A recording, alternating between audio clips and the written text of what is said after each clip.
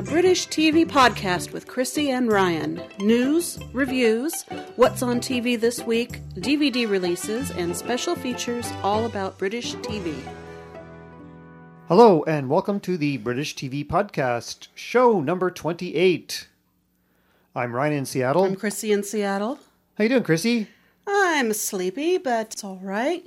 We're talking about someone I like tonight, and I wrote a little profile, which you haven't even read, so that'll be fun. Well, then it'll be news to me. Yeah. I probably have some stuff you don't know about. So there. Have you watched anything interesting this last week? Oh, not really Britishy, no. I've watched a few things American, go figure. What'd you watch?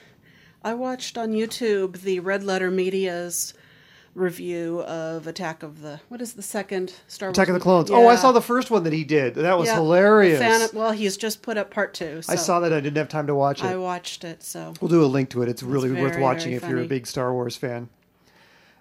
I assume you've seen the second Doctor Who episode. Oh, yeah. Yeah, I saw that, of course. Yeah, and I managed to catch Ashes to Ashes last week as well. Downloaded a few audio things. There was a reunion on BBC Radio. I'm not sure which station, but it was of the Brideshead Revisited Gang. cast. Oh, wow. So I listened Jeremy to that. Irons and Anthony Andrews. Diana Quick. Wow. And even Claire Bloom was there. And How many so years has it been? Is it 30 years? 30 since it was filmed. Wow. And they had the original Aloysius that they took out of a box, and they said someone paid £50,000 for it at an auction. And it's been in a museum, but they had brought it in for Anthony Andrews to pick up for old time's sake. And then there was Douglas and the Doctor, which was about Douglas Adams' I wanted to hear that. effect on Doctor Who, so I've listened to that as well. Oh, So cool. I downloaded but haven't yet listened to a new program that Adam Buxton's doing called Adam's Big Mixtape, where he's playing songs based on one theme every week. Oh, and cool. This week's was songs by regular artists, not children's artists, but songs that children would really like that were fun or bouncy. So, and he's got special guests in there. He had Julian Barrett in one time, so looking forward to listening You mean to that. Mrs. This is Julia Davis, Yes. That was shocking. Julia and Julian. I'm going to check out Glee tonight. I haven't seen it, but I kind of like musicals, and I've been so much hype about it. Like, well, I need to watch this show just to see what it's about, since it is this big cultural thing, and whether it's American or British, I feel like I need to know what's going on, so they don't have people on Saturday Night Live making jokes that I don't get. I don't watch any of it, so it's all British for me, I'm afraid, or YouTube occasionally. Channel 4 last week had their 100 greatest stand-ups poll, and once again, Billy Connolly topped the list like he did in 2007. Rounding it out was Richard Pryor, Ricky Gervais, Bill Hicks, Eddie Izzard, Peter Kay, Bill Bailey, Chris Rock, Michael McIntyre, and Victoria Wood. That's funny. Some of them are old standards, and some are definitely Michael kind McIntyre of flavor of the month, sort of. has suddenly become very, very hot stuff. Right. And Ricky Gervais, that's interesting, because he didn't do stand-up until he was already very, very popular. So his introductory stand-up concerts were big, massive, theater-filled events, rather than like almost every other comedian who, started doing 5 minutes unpaid on a New Faces night and worked up from there. So, in fact, I read there was just a lot of annoyance about Ricky starting his stand-up career at that level. A lot of jealousy among comedians. Yeah, well, there is a lot of jealousy, but they're also a little jealous that he was pretty good and did quite well, and people thought he was funny, rather, just straight out of Darn him for being funny. right out of the gate, rather than having to. I read years. Eddie Izzard. Yeah, he wrote that you have to do 100 gigs before you find the you on stage, and I got the same feeling we have to do 100 podcasts before we find our voice here. that's true. Oh, this week's episode, we have news, what's on British TV this week, what's running in the United States, some reviews of Desperate Romantics and Small Island, and a feature on comedian Alan Davies. I'm going to pronounce his name right from now on. There we go. Yep. The Welsh pronunciation of Davies is Davis. News. The BBC cancelled the remake of Survivors this week, saying there will be no third season. The series, starring Julie Graham and Patterson Joseph, is currently finishing its run on BBC America. Oh.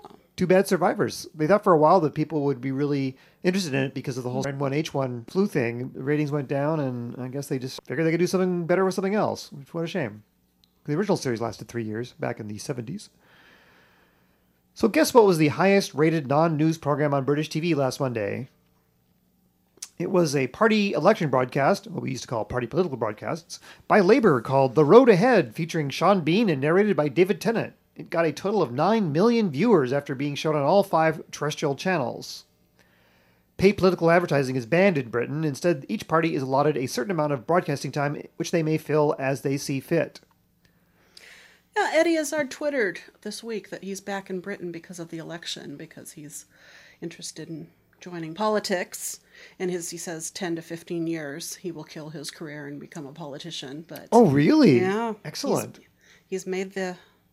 And he also said that he's now raised, because when he did his run around the UK, it was in the hundreds of thousands, like 300,000. But since the shows have run on TV, it's up to 1.8 million pounds that good for has him. come in. So very good. Showtime orders 12 episodes of the Shameless remake. The executive producers are John Wells, formerly of ER, and one of my favorite shows from the 80s, China Beach. I love China Beach. And the original series writer, Paul Abbott. So he is involved with the remake. Well, he's great. He is like great. Him. William H. Macy will star in the part originally played by David Threlfall. So it's going to be set in Chicago. I was just going to ask that. Okay. And I think it's got a chance, because Showtime, first off, you can have the language and the sex. Mm-hmm. And because it's a pay channel, they can take the patience to let people get used to the series.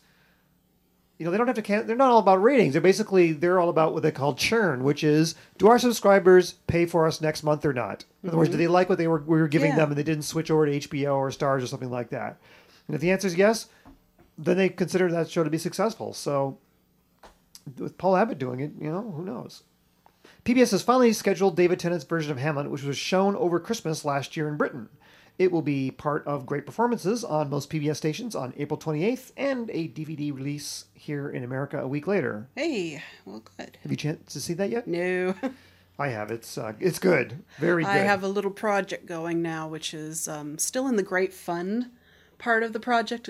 I'm sure it'll become very boring later, but my mother had a lot of albums she wanted digitalized, so I've been playing around with that, and that uses up chunks of my free time. Well, good for you. What's on TV for the week of April 14th to the 20th? On Wednesday, Carolyn Quentin's sitcom The Life of Riley continues on BBC One. Immediately following it on BBC One is the school-based drama serial Waterloo Road. A new Midsummer Murders is on ITV1 with John Nettles in The Great and the Good. Thursday will be the next chance to see how interested Britons are in the election, with the first ever televised debate between major parties' prime minister candidates. It'll be on ITV1 at 8:30 p.m. So not on all stations then. No, they're going to swap between BBC and ITV. Thursday, Have I Got News for You is on BBC One, followed by the sitcom Outnumbered. Last week's premiere of Outnumbered had a solid viewing figures and won its time slot.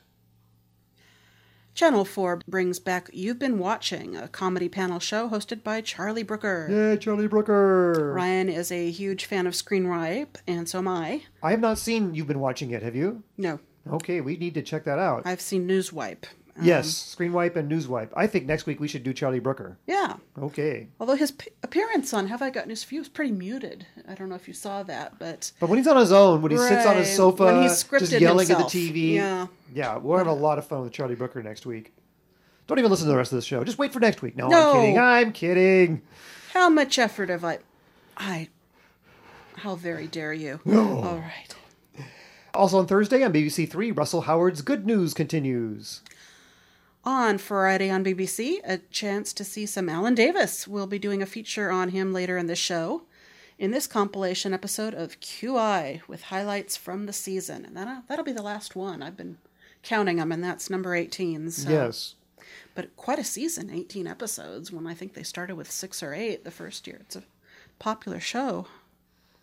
Touch of Frost beat him in the time slot on Sunday night in Jonathan Creek.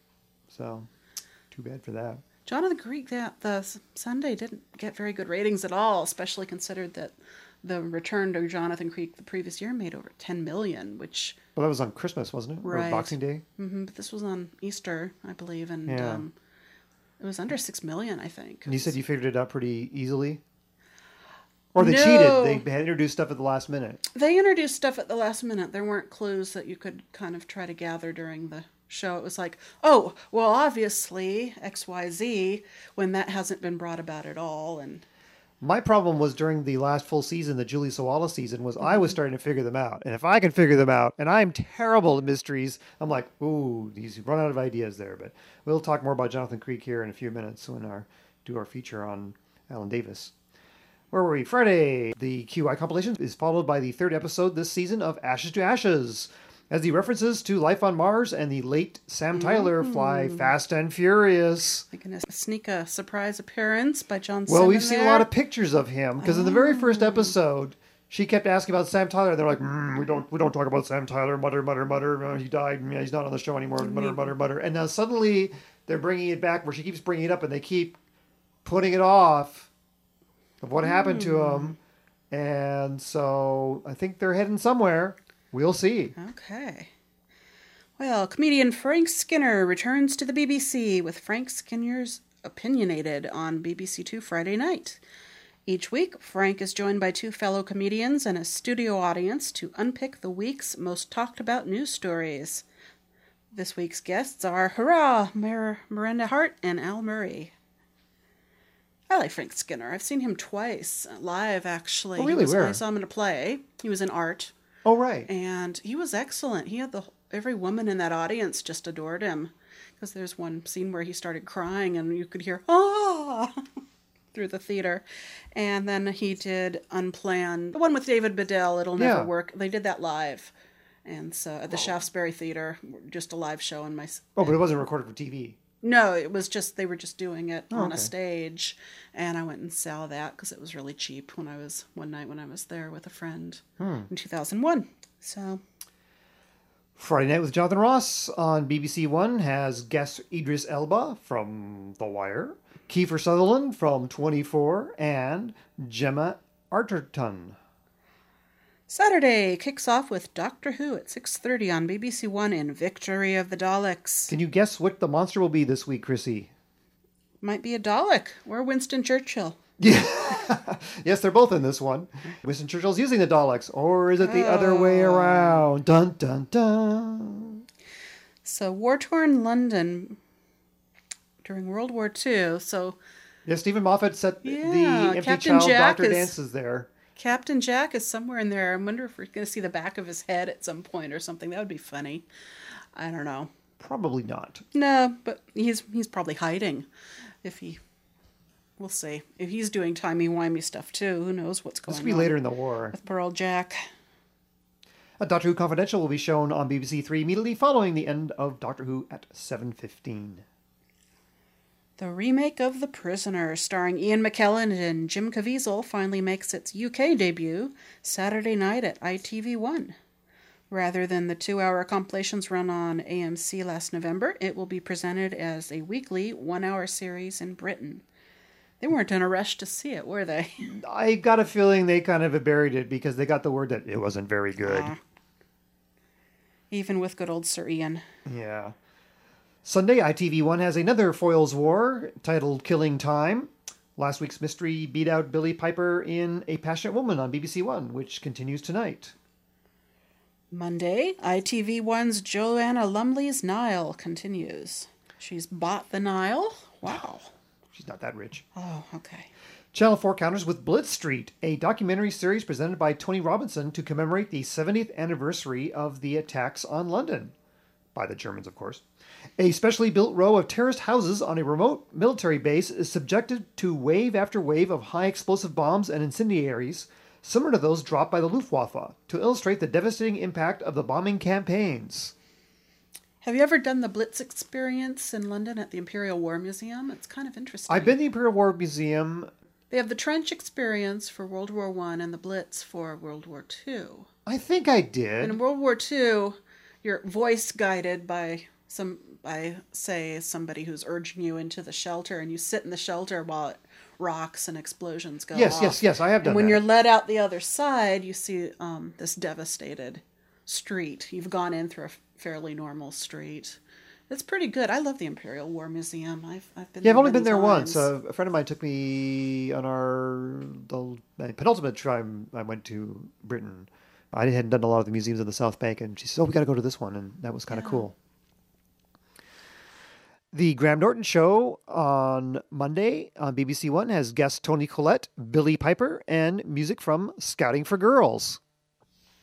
Yeah, they were on before and I kind of liked them, but now I hear they've certainly hit in the United States too. I have no They're idea very who they cute. are. They do pop songs. I really like the group The Feeling, and so I don't consider them anywhere near as good as that in terms of their song craftsmanship, but I thought they were cute. They had a fun little hit song on Graham last year, but I guess they've starting to do real well in the United States. So I remember the Spice Girls. Boy, that dates me. Tuesday, Shameless, the original, continues on Channel 4. On BBC America this week, Wednesday, it's the double feature of David Mitchell and Robert Webb comedies, That Mitchell and Webb Look, and Peep Show. And they're also on Sunday night. That's my mom's latest discovery. She's really enjoying their sketch comedy. She's been taping it. They're funny guys, Yeah. and we did a feature on them last week, so check it out if you haven't done it already. Friday night with Jonathan Ross and the Graham Norton Show are Friday. Saturday, it's the American debut of Matt Smith as Doctor Who in the 11th hour, shown in a special extended time slot following a documentary, The Doctor Who, The Ultimate Guide. And they have been promoting the heck out of this. Did you see the ads in Entertainment Weekly? Yes. Ad upon ad upon ad. It was great. Oh, very nice. And Matt Smith and Karen Gillan and Stephen Moffat are in New York this week to promote the series. Some friends of mine are going to go see them at a screening. I was like, so jealous. And it should do pretty good. If you don't have BBC America, you will be able to buy it off iTunes starting on Saturday. So we should be able to talk about this next week, and I think we will. Yeah, I reckon we will. Monday, it's Top Gear. And the second and now final season of Survivors is on Tuesday. Sunday, on PBS's Masterpiece Classic, is the two-part adaptation of Small Island about Jamaicans immigrating to Britain after the war. Ryan will review it in a few minutes because I haven't seen it. The Discovery Channel continues the documentary series Life on Sunday. Showtime continues The Tudors, starring Jonathan Rhys-Meyers. I saw the Guardian singled out Showtime's publicity department because they were talking about the life of Henry VIII, and they used the number 8 instead of VIII. They can go, come on, Americans can figure out which Super Bowls they are using Roman numerals and Rocky movies. How come they can't do Henry VIII? So some dummy in Showtime is being mocked. I'm being lampooned. The Independent Film Channel has the Johnny Vegas low-key comedy Ideal Wednesday and Friday. The sketch comedy series Wrong Door runs Saturdays and Tuesdays. On Adult Swim on Friday night has The Mighty Boosh at 1:30 a.m. The Sci-Fi Channel, the second season of the BBC's Merlin, continues on Friday night. Yeah, I watched it. It was really good. Because I've seen bits and pieces of the second season, and it's my chance to see it. And it's so funny that they're running it at 10 o'clock, which is basically, the cable watershed. You can say lots of words on FX that we can't even use in this podcast. And on the BBC, Merlin is a children's show that runs at 6 o'clock in the evening on a Saturday. It's not doing quite as well as Stargate Universe, but it's pulling in an audience. Well, there's no DVD releases this week, so instead we'll do some reviews.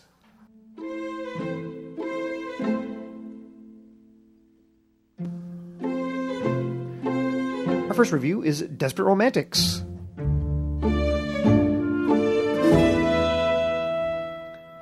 This romp through 19th century art history and the loosely adapted story of the pre-Raphaelite Brotherhood, the angry young men who were shaking up the British art scene in the 1850s, including Dante Gabriel Rossetti, was Aidan Turner from Being Human. With hair extensions. Yes. William Holman Hunt, Rafe Spall, Timothy's son, and John Everett Millay, played by Samuel Barnett. It's based on the book by Franny Moyle and adapted by Peter Boker. This is no stuffy BBC costume drama, but a high-energy mix of sex, adultery, nudity, and dirty language, with a little art appreciation thrown in. This was the happiest day of my life. Here I was, me, Fred Walters, a close acquaintance of the three most radical and celebrated painters of their generation, the Pre-Raphaelite Brotherhood. It wasn't always like this. There was a time when they weren't considered fashionable. They weren't considered popular. They weren't even considered. But in spite of their faults, of which there were some, I always believed in them. Their enigmatic leader, Dante Gabriel Rossetti, a man whose full potential was often on the losing side in its battle with that other interest of the committed artist, the pursuit of beauty. John Millais, an artist whose modesty was the equal of his genius. And William Holman Hunt. He was a bit complicated. But of course, an artist is nothing at all without a subject, a model, a muse. First, they would have to find her. If you liked Russell T Davies' version of Casanova, this series is very much in that vein. Now, you started watching it, right? I did. I watched an episode. There are 6 total, I believe, and didn't grab me enough to put aside anything else on the big stack of things I always have waiting to watch. You know those sexy, hunky guys in it? No. Really? I know, and I do like thought Ray that would have Finnegan, been your thing there, because... I thought it would be too, but no. And lots of sex, and I just like the energy of it. It really did remind me a lot of Casanova with the upbeat music. I mean, there's even a little caption at the beginning of the show to kind of say, you know, these guys had their way of interpreting reality, and this series is kind of like that, similar to that too. So people won't sit there and say, oh, you mixed things up, because they've compressed an awful lot of stuff into a short time period. But I thought it was a good way of introducing these guys who I had not heard of. Tom Hollander's also in it. He plays their patron.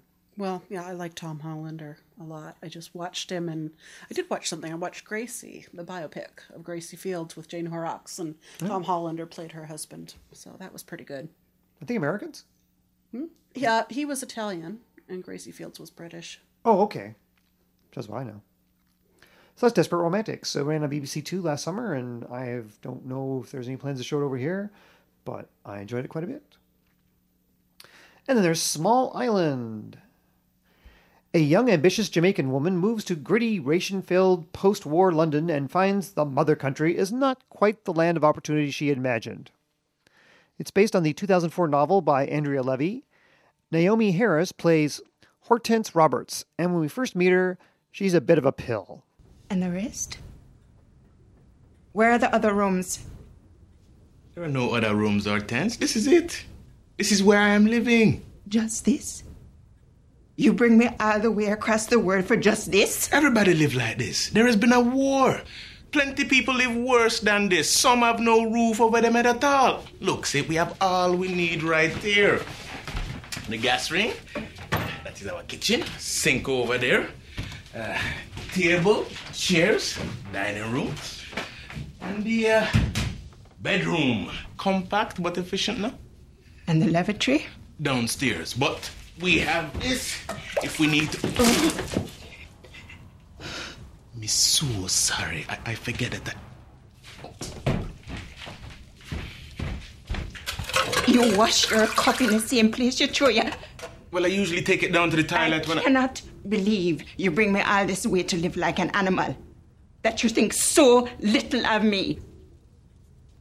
Listen here, Miss Iron Mighty, stick your nose up in the air. You will wash your plate, your vegetable, and your backside in that basin too. And what you don't know yet, because you just come off a boat, you are lucky. One day, not now, but one day you will know that. There will be snow in hell before that day comes, Gilbert Joseph. Meanwhile, Ruth Wilson plays Queenie, who impulsively marries in order to remain in London and off her family's Yorkshire farm. Her husband, Bernard, played by soon-to-be Sherlock Holmes Benedict Cumberbatch, is sent abroad during the war, leaving his invalid father in Queenie's care. She opens her house to soldiers stationed in London and soon meets Michael Roberts from Jamaica, who is now serving in the RAF, and begins an affair with him. Because of all the flash forwards and backs, mostly to fill in Hortense's backstory, you have to kind of pay attention. And also, it's easy to confuse the Michael character, who's not only Queenie's lover, but Hortense has been pining for him all her life, and Gilbert Joseph, whose marriage of convenience to Hortense is so that they can both move to England. She basically pays for his passage because as a single woman, she can't go to England. But by sending him first and then being able to go and be with him, she can go to England, which is her big dream. The good acting from the up-and-coming stars and the topic about mixed-race relations in the 1940s make for good television drama, and it's worth checking out this on Masterpiece Classics this weekend. So that's Small Island.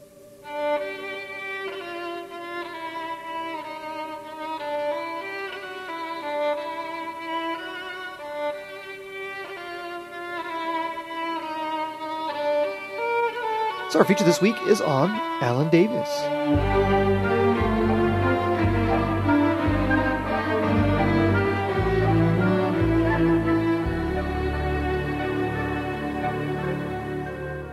Yep, and listeners will remember that Ryan cornered me and asked me to write it last week on the podcast, but I need a week off every month. That's correct. I agree. But this podcast is his baby. I'm just along for the ride, and a fun ride it is. But let me speak now of Alan Davies. What would you do if you were filling a leading role, a title character no less, and your top contender had no film or television experience apart from appearing occasionally on the small tube as himself, telling jokes? Well, you'd simply audition this man 6 separate times, all the while considering whether perhaps Rick Mayall, Angus Deaton, Nigel Planer, or perhaps Hugh Laurie would be a better choice. Such was the dilemma that the showrunners of the fledgling BBC One series Jonathan Creek faced when their original choice for the role, Nicholas Lyndhurst, turned down the part that David Renwick had been written with him in mind. Oh, really? Yes. Ah. They were stuck. The show's leading lady, Carolyn Quinton, had happily accepted her gift, which was the role Maddie Magellan written for her, while producers frantically searched for someone to play opposite her. Who could be Jonathan Creek, reluctant hero, solver of impossible murders, recoverer of priceless paintings, and reclusive genius with boffin tendencies and a general inclination to stay in at home? Well, what happened, of course, is that Alan Davies, the young 6-time auditioner, was finally given the role that would make him a household name and lead to fame, fortune, and the Abbey National Bank spokesmanship. I first noticed him in 1995 during that series of Have I Got News for You? Mm-hmm. And he made 4 appearances in the next couple of years. And so he was somebody who I recognized. Yep. And also he was a very funny guy. He was. At the time he became Jonathan Creek, he did have some television experience in the guise of his stand-up persona.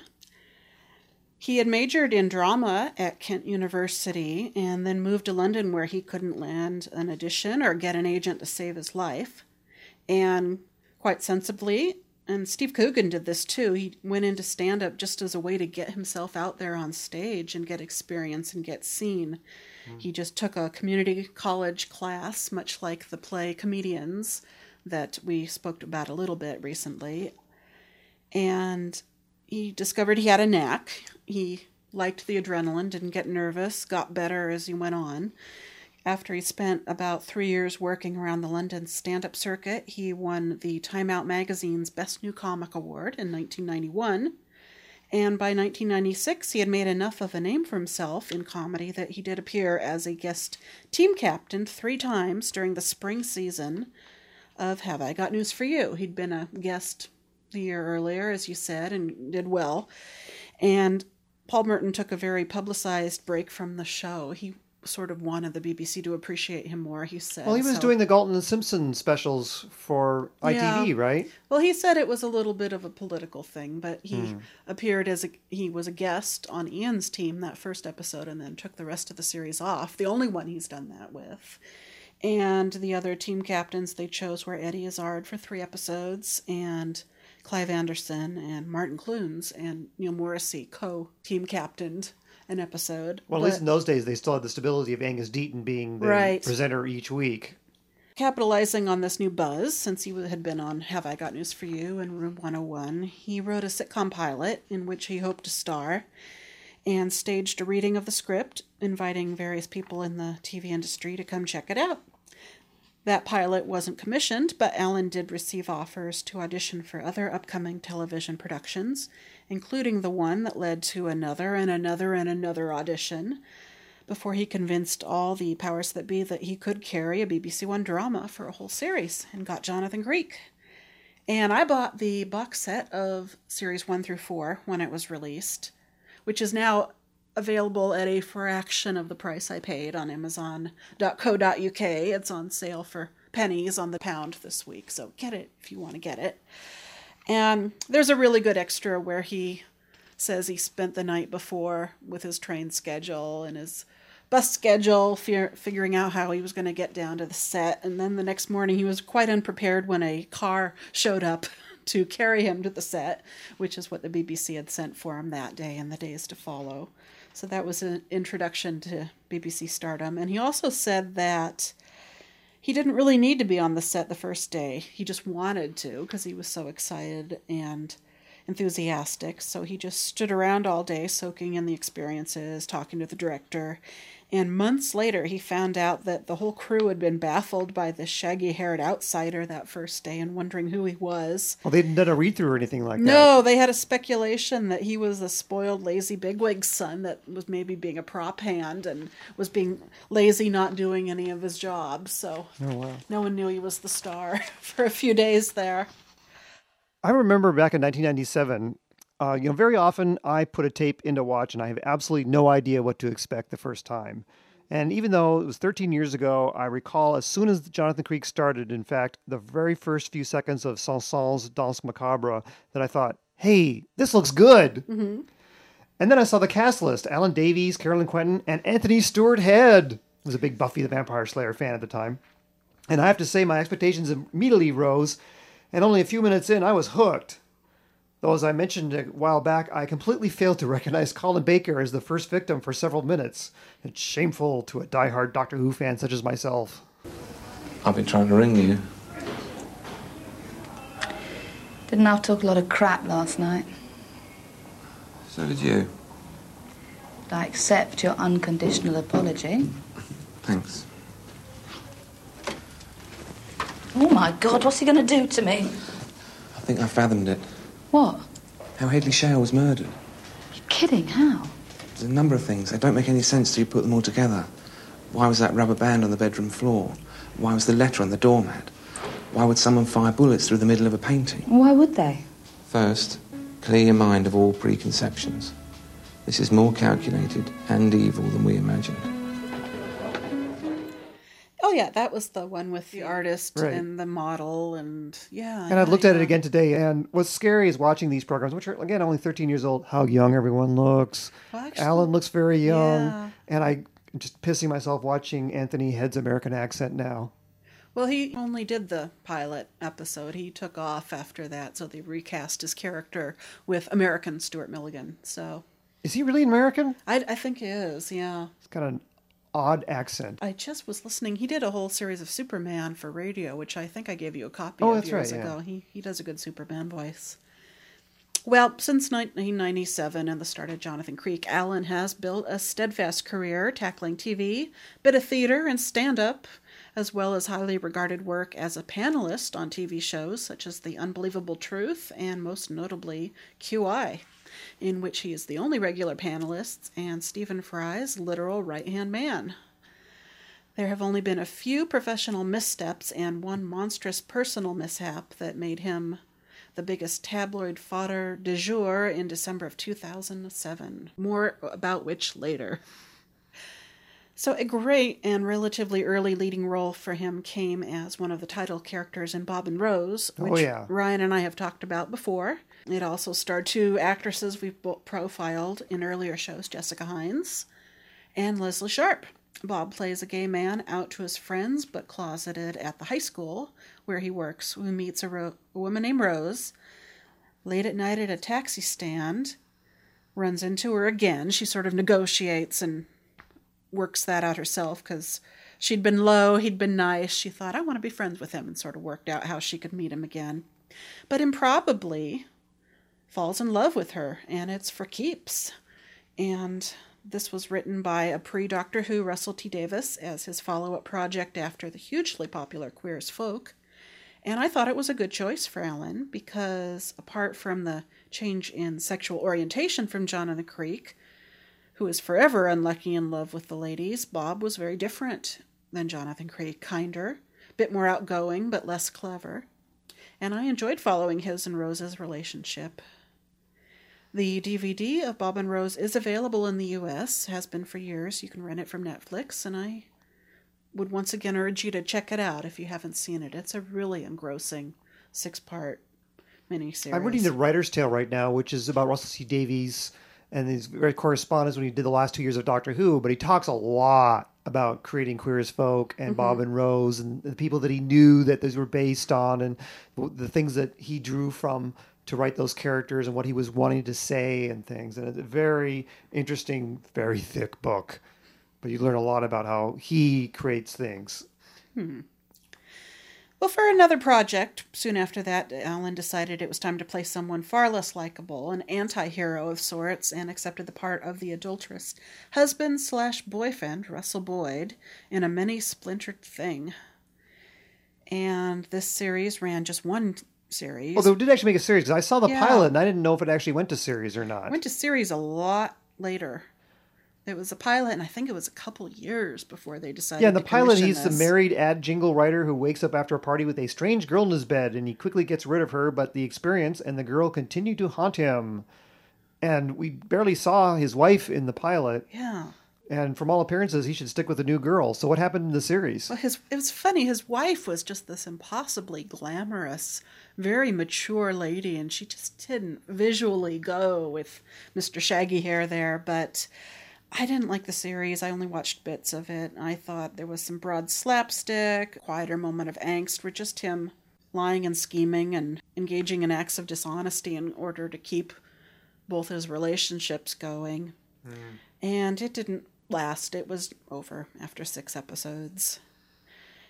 Alan made a brief foray into theater, too, appearing with Bill Bailey at the Eden Fringe Festival's production of The Odd Couple. I tried to get in to see that, but it was totally sold out, but it didn't get very good reviews. No, he played Felix. Bill Bailey played... I mean, you could have seen him as Oscar, too, I suppose, but no, he was Felix. Bill Bailey was Oscar, and it didn't get very good reviews at all. I think it was a bit of a stunt. It definitely solidified his friendship with Bill Bailey, because Bill became Alan's best man when he got married a few years later. Oh. There were more parts for Alan, a lawyer in The Brief. Did you see The Brief? Saw an episode. Yeah, it was interesting. Yeah, he's an ITV drama. He's about lawyers, and it owes a lot to Perry Mason and uncovering whodunits. And his character has been saddled with backstabbing coworkers at his chambers, his adulterous girlfriend married to an MP, and a strange son living in Australia.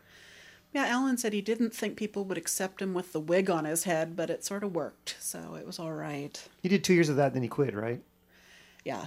And it was just sort of like a special occasion thing more than a series. I think there were only 8 episodes made. A guest role on Marple, a cast-off husband with custody of the kids in The Good Housekeeping Guide, and occasional returns back to good old Jonathan Creek. His career was taking kind of a new turn in 2003 because he joined Stephen Fry in the popular show QI, and I think he really is the co-face of QI. I mean, you can't think of that show without thinking of Alan. Oh, yeah. Sitting to they the put right him of on the Stephen. box of the DVDs, too. Yep. So he cheerfully accepts any of Stephen's gentle or not-so-gentle jibes, and he can give back as good as he's gotten. And he always gets the amusing sound of his buzzer. Right. He's appeared on every episode to date. The show, in which contestants are given points for interesting answers as well as correct guesses. And heavily penalized for wrong ones. Deducted heaps of point for blurting out wrong answers. How many moons does the Earth have? Yep. The Earth has one moon, which is made of cheese. Oh!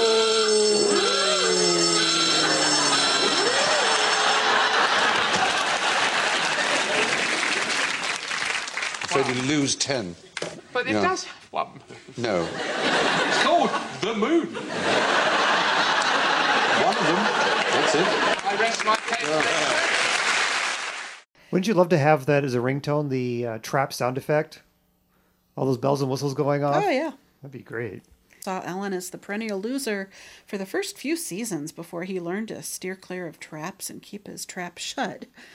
But whether the winner or loser, his quick wit, childlike enthusiasm, because in one episode, I don't know if you had seen it yet, but it was a G episode. No, so it I was haven't about seen G yet. gardens, and each of the contestants were given something of a historical value that had something to do with a garden, and he was given a cane, and he worked out it was a saw. It was meant for a gentleman gardener to walk about the estate with, and seeing a branch, you could whip the saw out of the cane and whack it off. And so he immediately had to saw something, and he ended up sawing a good hunk of the set just to get it working, while Stephen was saying, "That's very expensive, that's very rare, be careful, be careful," and Alan sawed away. Well, he did find that hidden switch in the cane, turned it into a saw, and worked it over there. The private Alan is something of an enigma to the journalists who interviewed him. I read a few different interviews spaced a few years apart in preparation for writing this. He's been found prickly and borderline surly to those who expect him to be that lovable imp from television. And then those who have interviewed him expecting the prickly surly version of previous interviews have found him to be very cheerful and forthcoming. In an interview just last fall, he admitted that there's truth in both observations. He does credit his dear friend and frequent QI competitor Jo Brand, who had been a psychiatric nurse before turning to comedy in her 30s, with helping him by recommending an analyst that he ended up seeing for 8 years. Prior to that, he admits he smoked a lot of weed, ended relationships badly, and was generally moody and miserable. Part of this was probably due to having a genuine comedian's temperament. Comedians, we've all heard, are unhappy off stage. It's a stereotype, but it's quite often true. I'm a clown, but I'm crying inside. Yeah. And partly he thinks now, he discounted it for years, thought he should be over it, but just like his friend Eddie Izzard, they both lost their mothers very early to cancer. They were both 6. And now he describes it as something you really never get over, because any other relationship, that lack of the loss of security at that young age just impacts every other relationship that you might develop as it goes on. And as I mentioned earlier, in late 2007, there was a brief but notorious blip in both the tabloids and the bigger daily sheets when Alan was caught on security camera tussling with what the papers described as a tramp, a fight that culminated when Alan pulled a Mike Tyson and bit the man's ear.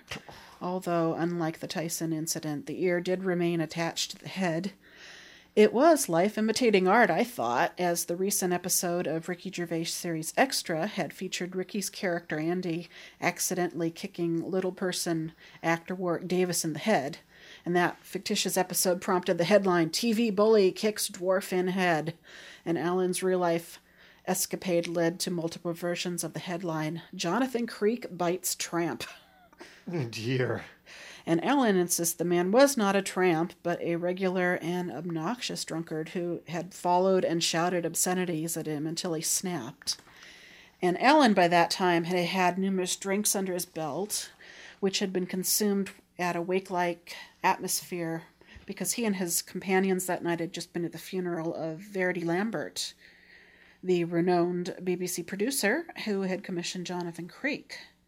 Alan, in fact, had delivered the eulogy at the funeral that day, so the results of the evening were the laughable headlines in the papers, Alan banned from returning to the Groucho Club, where the fight had occurred, just outside, and his embarrassment, and all about something that really wasn't actually that funny. The press in Britain can be really vicious. That's true. Well, today Alan's married. He's a new father. Since the birth of his daughter Susie, he's been largely unemployed by choice. Mentions he really appreciates that his job gives him the freedom to make that decision. He's just been bonding with his daughter, taking her to every movie matinee where children are allowed, and watching quite serious films as he holds the baby and other babies scream because he reckons he'd be tossed out if he took her to a regular showing. And I saw Alan in 1999.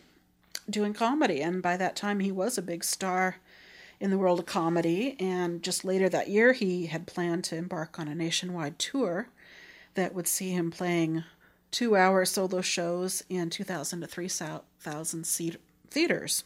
I'd quite like to go to India, but I'm a bit put off because I had a mate who went to India. And I said to him, "How long did you go for?" He said 3 weeks. I said, "Were you ill?" And he goes, "Only for a week."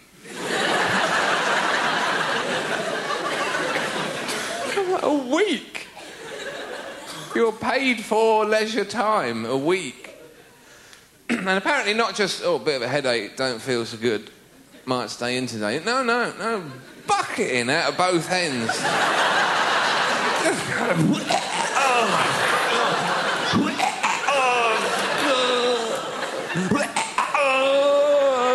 For a week.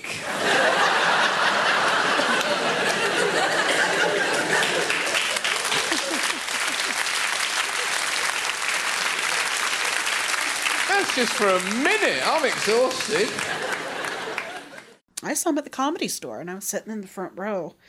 It was a treat, and he had just agreed to show up and do 20 minutes with a whole lineup of other, what they call gigging comedians who are still playing the circuit of smaller clubs. It was a cystic fibrosis benefit. And in fact, that was the night I saw one of my very favorite comedians, Milton Jones, for the first time. Yes. Alan just ambled about the stage, did a lot of improvising, worked rather blue, more than I was expecting, and was very funny, and told anecdotes that I can't really repeat here. I've seen his stand-ups. I have Urban Trauma on tape. I thought Urban Trauma was fine. It wasn't something I'd find my watching over and over again, like I return to Eddie Izzard tapes every few years and do it again. Well, he's making very great entertainment spectacles that you want to see. And some of the other stand-up acts, once you've seen the guy's jokes, you've seen the jokes. Well, Alan did a big tour, as I said, in 99, and it was filmed all along the way, and he also would interview different comedians, both old-timers and the new folk along the way. And that was shown about a year later. That was Stand Up with Alan Davies, right? Stand Up with Alan Davies, and I've just posted it on my YouTube channel, so we can put a link to that.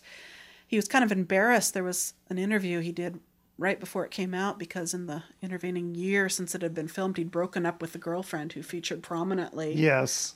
In fact, he was a bit of a cad. He was talking about how he didn't like her that much, and in an interview, without her being there to defend herself. And so my friend JT and I referred to him as the cad for quite a while after that. But he interviews a lot of the requisite big names and stand-up performers there in Britain. He did Bernard Manning, which he chose to interview over having a curry. Because Bernard Manning famously... He's a northern comedian. Yeah, and then he did Ardell Hanlon and Harry Hill and Eddie Izzard. In fact, Eddie Izzard was about to play Wembley Arena for his first time, which was a benefit for Prince Charles Children's Trust. And a good deal of the show is Eddie doing sound checks, and then Alan hops up on the stage and does some of Eddie's really early act, so while Eddie runs around in the back to see what the view looks like. And then they actually show clips of both of them on a TV show in 1989, which of course now is 21 years ago. When the show went out, it was 10 of them doing really early material. But they're so young. They're very young. Alan had short hair. And then you mentioned the Abbey National ads. Yep. For several years, he was the spokesperson for a bank called Abbey National. And he would do these cutesy little ads. Yeah. I saw one in the movie theater just before a film. They showed him in the movie theater, too, over in the UK. I've got one here where he's putting together a model somewhat unsuccessfully, and then he sits down to read about the bank. Hello? What's this? 6145H asterisk blob, curved retaining armature. It was a hook, not a curved retaining armature. What's wrong with hook? It's a nice word. That's better. Cash, egg, lump. Abbey National, because life's complicated enough. He made a lot of money for those things, but he also got a lot of criticism, too, for kind of selling out, didn't he? And he did. He had turned down a lot of ads, and his agent said, "You really need to look at this because it is," and I quote, "stupid money." And he said he couldn't turn it down, paid off his mortgage. But didn't it kind of hurt his street cred there for a while? Yep. He said he pretty anticipated it wouldn't. It did. Well, I guess you can laugh all the way to the bank. Yeah, exactly. And that is my profile of Alan Davies. I think I've done him to death here, but I will add that there is a Alan Davies heckle. I have heard it on videos. It was made that night I saw him at the Comedy Store. So really no Alan Davies show is complete until someone has made this heckle, and I want to know if you can guess what it might be. It's 2 words. You stink? No. I wanted to offer a prize. If anybody can email and let us and tell me if they've seen Alan and know what the heckle is. And I just knocked something to the floor there. But... That's all right. We're tearing apart our studio. Yes, if you know what Alan Davies gets heckled, or sure, you probably can Google it these days. Kind of takes the fun out of competitions like this. 2 words. Send it in to feedback@BritishTVPodcast.com and you'll win a fabulous prize, I guess. Chrissy will send you something. I'll send you something. It'll be fabulous. And I'll let you know what it is next week if no one writes in. Okay. Or even if they do. When they do. Well, that's Alan Davies. QI, Jonathan Creek. Jonathan Creek is definitely available on DVD in this country. Worth checking out. And he's a funny guy. Next week, we're going to talk about television critic Charlie Brooker. Yay. That should be really fun. Meanwhile, you should go to our website, which is at www.britishtvpodcast.com. And there you can find headlines to this week's news, what's on TV this week, links to show notes, and an archive of our previous 27 shows. And you can read biographies all about us, or even listen to my dreaded BBC Radio 4 interview from several years ago. I've noticed I've got a lot of downloads of that this month. Oh, you poor people. But anyway, so no matter where you are in the world, pretty much, there's new Doctor Who, of course, in Britain. Episode 3 is on. In Australia, Canada, and America, we've got episode 1. So it's a Doctor Who universe. You guys can see what you think about the main titles.